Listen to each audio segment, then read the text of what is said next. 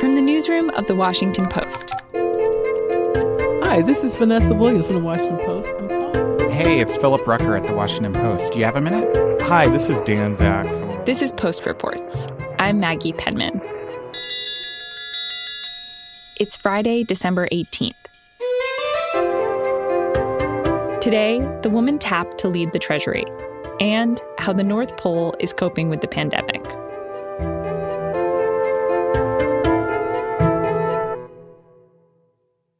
Today, I have the pleasure of announcing key nominations and appointments for the critical economic positions in the administration. Joe Biden surprised a lot of people at first by picking Janet Yellen to be his Treasury Secretary nominee. Thank you, Mr. President-elect and Madam Vice President-elect. It's my great honor to have this opportunity to serve you and the American people.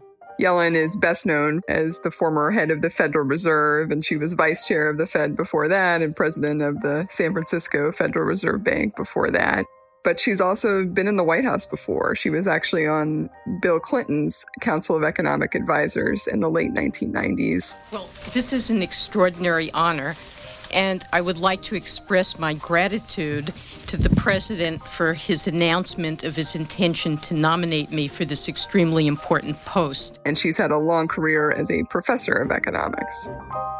I am Heather Long, an economics correspondent at The Washington Post. And what would you say her economic philosophy is?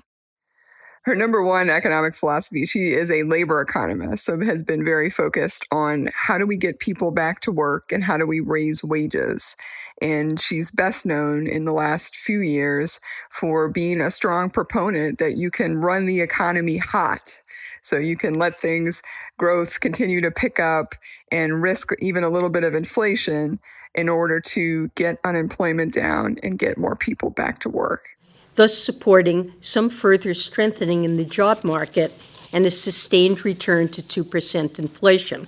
And I'm curious about how this job might be different from other jobs that Janet Yellen has had in the past, because obviously she's had high-profile government jobs before. As you said, she has been in the White House. She was the chair of the Federal Reserve. But what's different about the Treasury? It's huge. It includes things like the Internal Revenue Service. So there'll be some new areas that she hasn't managed before directly. But I think the biggest challenge for her is it's a very political job. And while she's been good at navigating politics, when you're at the Fed, you try to be independent. You're serving all Americans. And yeah, she'll be doing that in Treasury too, but she's much more out there as one of Joe Biden's top voices, his top people in the administration. And so that will inherently make her, seen as very one-sided. And what has the response been to Biden's choice of Janet Yellen? So far, it's been overwhelmingly positive. A lot of people are saying she's absolutely the right choice for this time, for this moment that we're still in a deep recession. And we still have nearly 10 million jobs that were lost in April that haven't come back yet.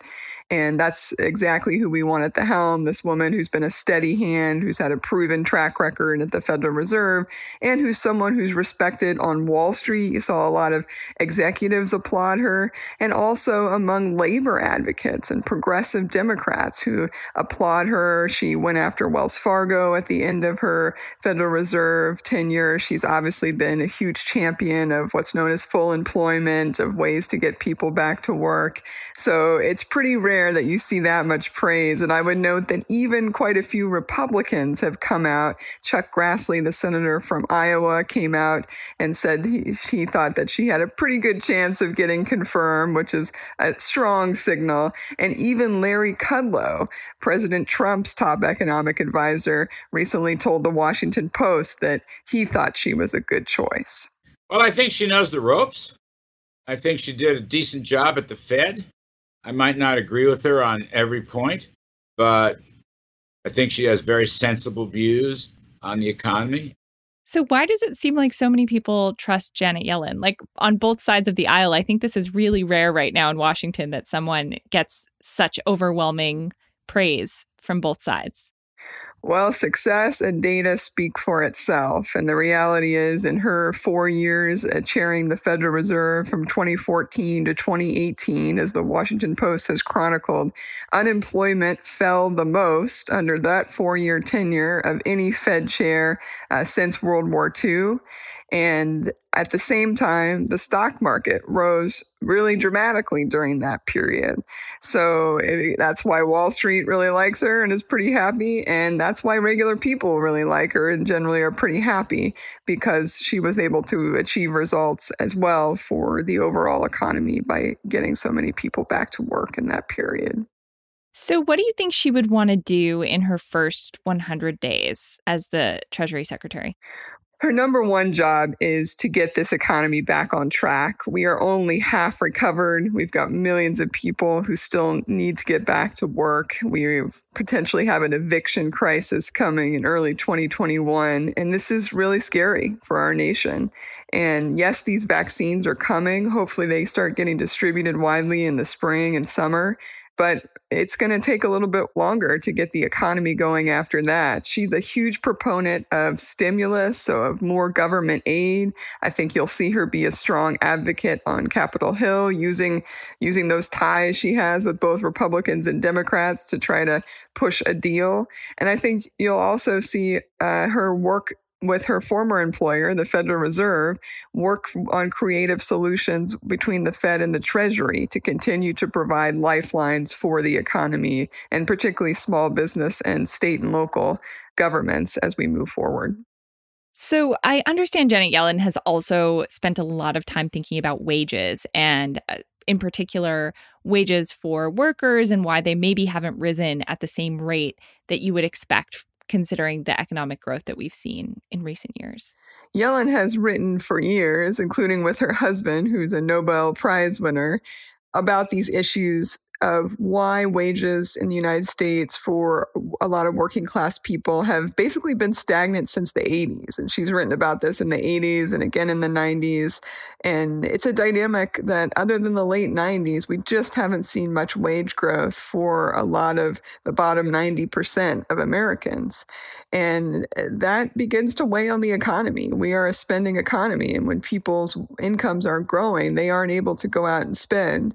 And there's a lot of debate about what's driving that. Is it the decline of unions? Is it the fact that companies are getting larger and larger and they tend to have more power over setting wages in an industry the larger they get? So she won't be able to single-handedly change that overnight.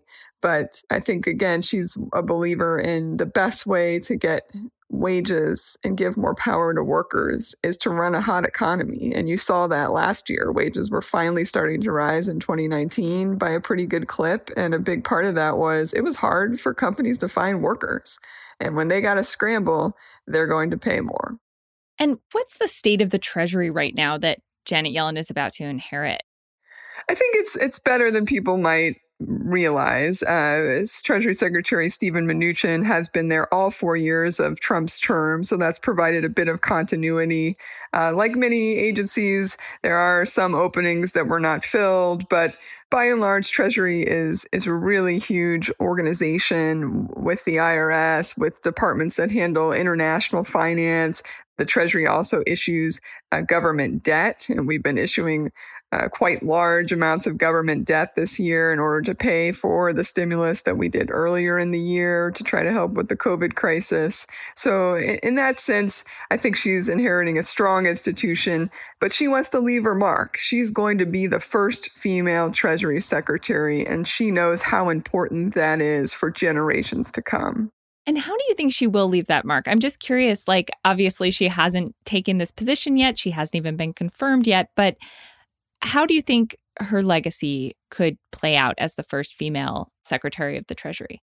I think it has the potential to be huge. You already see so many female economists and female people in finance. I remember getting a text shortly after she just got named from some women I know on Wall Street who were just ecstatic about what an inspiration she has been to them throughout their careers. But beyond that, she has long been an outspoken advocate and rallied other economists around the idea of taking action on climate change. And in particular, she's been a vocal proponent of a carbon tax. Now, I don't know if that's what the Biden administration is going to want to do, but I think she's going to be very active in those discussions on how do we act as a nation on climate change. And that would be a very long-lasting legacy. What about Janet Yellen, the person? I'm just curious if what is she like as a human being? Two things really stand out about Janet Yellen. Number one is she sees herself as a woman of the people, and she was famous at the Federal Reserve, even when she held those really high positions, for eating in the cafeteria almost every day. She would eat in the cafeteria alongside everyone. She would talk to interns, talk to staff while she's walking down the halls. And I think she's going to continue that at the Treasury. And it's one of the reasons that so many people consider her a friend and have photos and selfies with her. The second thing that makes her pretty good and a great candidate for this position is she's a very cautious and careful and thoughtful person. And what I mean by that is she's the type of person who shows up at least 2 hours before the flight to the airport. She likes to be early. I sat on a panel with her about a year ago at the Economic Policy Institute on women and diversity in economics. And even for a panel, she had written out pages and pages of notes, and she would often read from those in response to the question, and not in a monotonous way, but she just thinks that deeply, even to appear on a panel. I studied at Yale between 1967 and 71. There were not a lot of women, but there were 3 of us in a class of about 25 students. You could tell that she had spent hours thinking about what she wanted to say and thinking about the research and thinking about different angles. And that comes through just over and over again when you talk to people about her, she has chewed up and thought about and debated an issue over and over again. And that's why she commands so much respect. You might disagree with her take, but it's been done carefully and thoughtfully.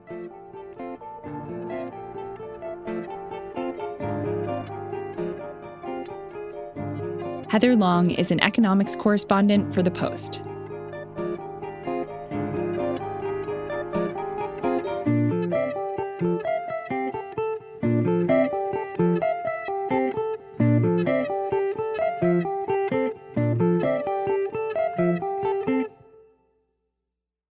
Hi, everyone. I'm investigative journalist Kylie Lowe, and I'm here to tell you about my weekly podcast, Dark Down East.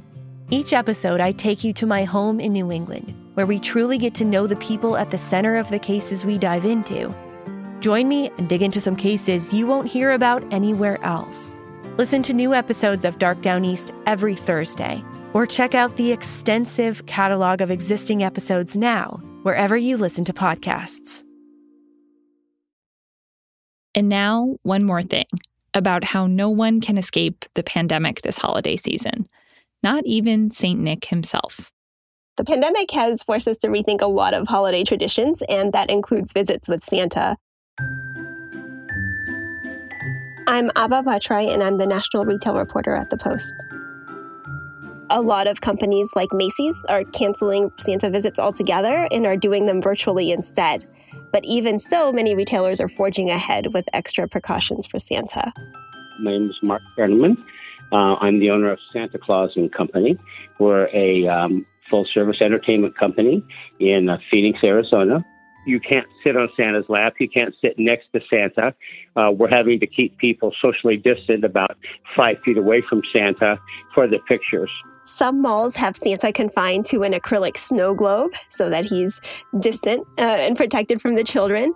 Others have created extra long sleighs or have sort of put together face shields that connect to Santa's red hat so that he's protected a little bit more than he would be with just a mask.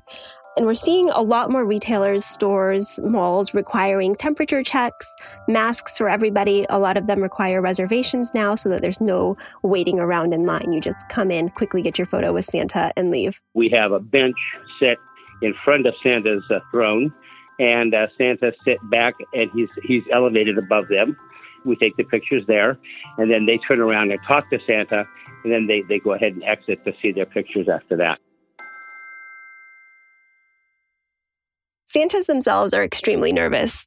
Since most of the Santas are in that age range, 65, 70 plus, a lot of the Santas have chosen not to work this year. Many of the companies I talked to said that at least half of their Santas were sitting out the season completely this year or only doing virtual visits because they tend to be older men in their 70s and 80s who have pre-existing conditions and are at high risk of COVID complications. So they're very, very wary of being out there right now, being so exposed.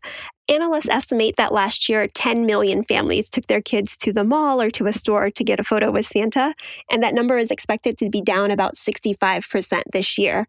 More families are opting for virtual visits, and families are also booking more home visits. They don't want to go to a crowded mall, so they're asking Santa to come to them, to come and read a storybook to their kids or sing a song from a distance. People are looking for something that says life is going to continue. It's going to get back to being normal. I sat in a carriage and just waved at people as they drove through the Phoenix Zoo lights. And when they came around the corner and they saw me, you just see smiles on their faces.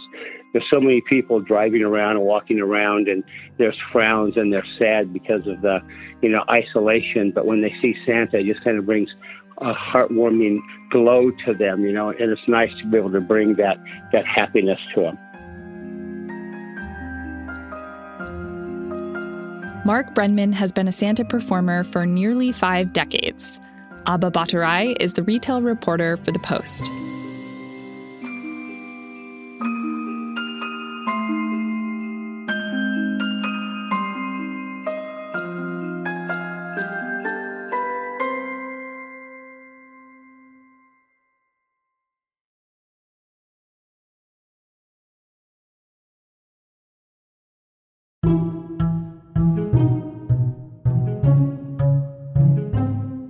That's it for Post Reports. Thanks for listening. I'm Maggie Penman, the show's executive producer. Our senior producer is Rena Flores. Our editors are Alexis Diao and Ted Muldoon, who also composed our theme music. Our producers are Lena Mohammed and Jordan Marie Smith. Rennie Svirnovsky is our associate producer. The Post director of audio is Jess Stahl. Martine Powers will be back on Monday with more stories from the Washington Post.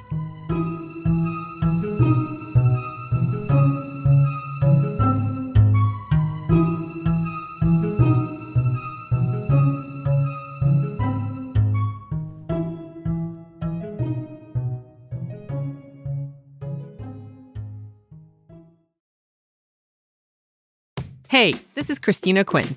I'm the host of Try This, the Washington Post's new series of audio courses. The idea behind Try This is to become better functioning humans without having to comb the internet for countless hours. In our first course, we learned how to sleep better. Now, we're going to learn how to make our friendships stronger. I'll offer expert tips that are doable, and I'll keep it short. So let's do this. Class is in session. Find Try This from the Washington Post wherever you listen.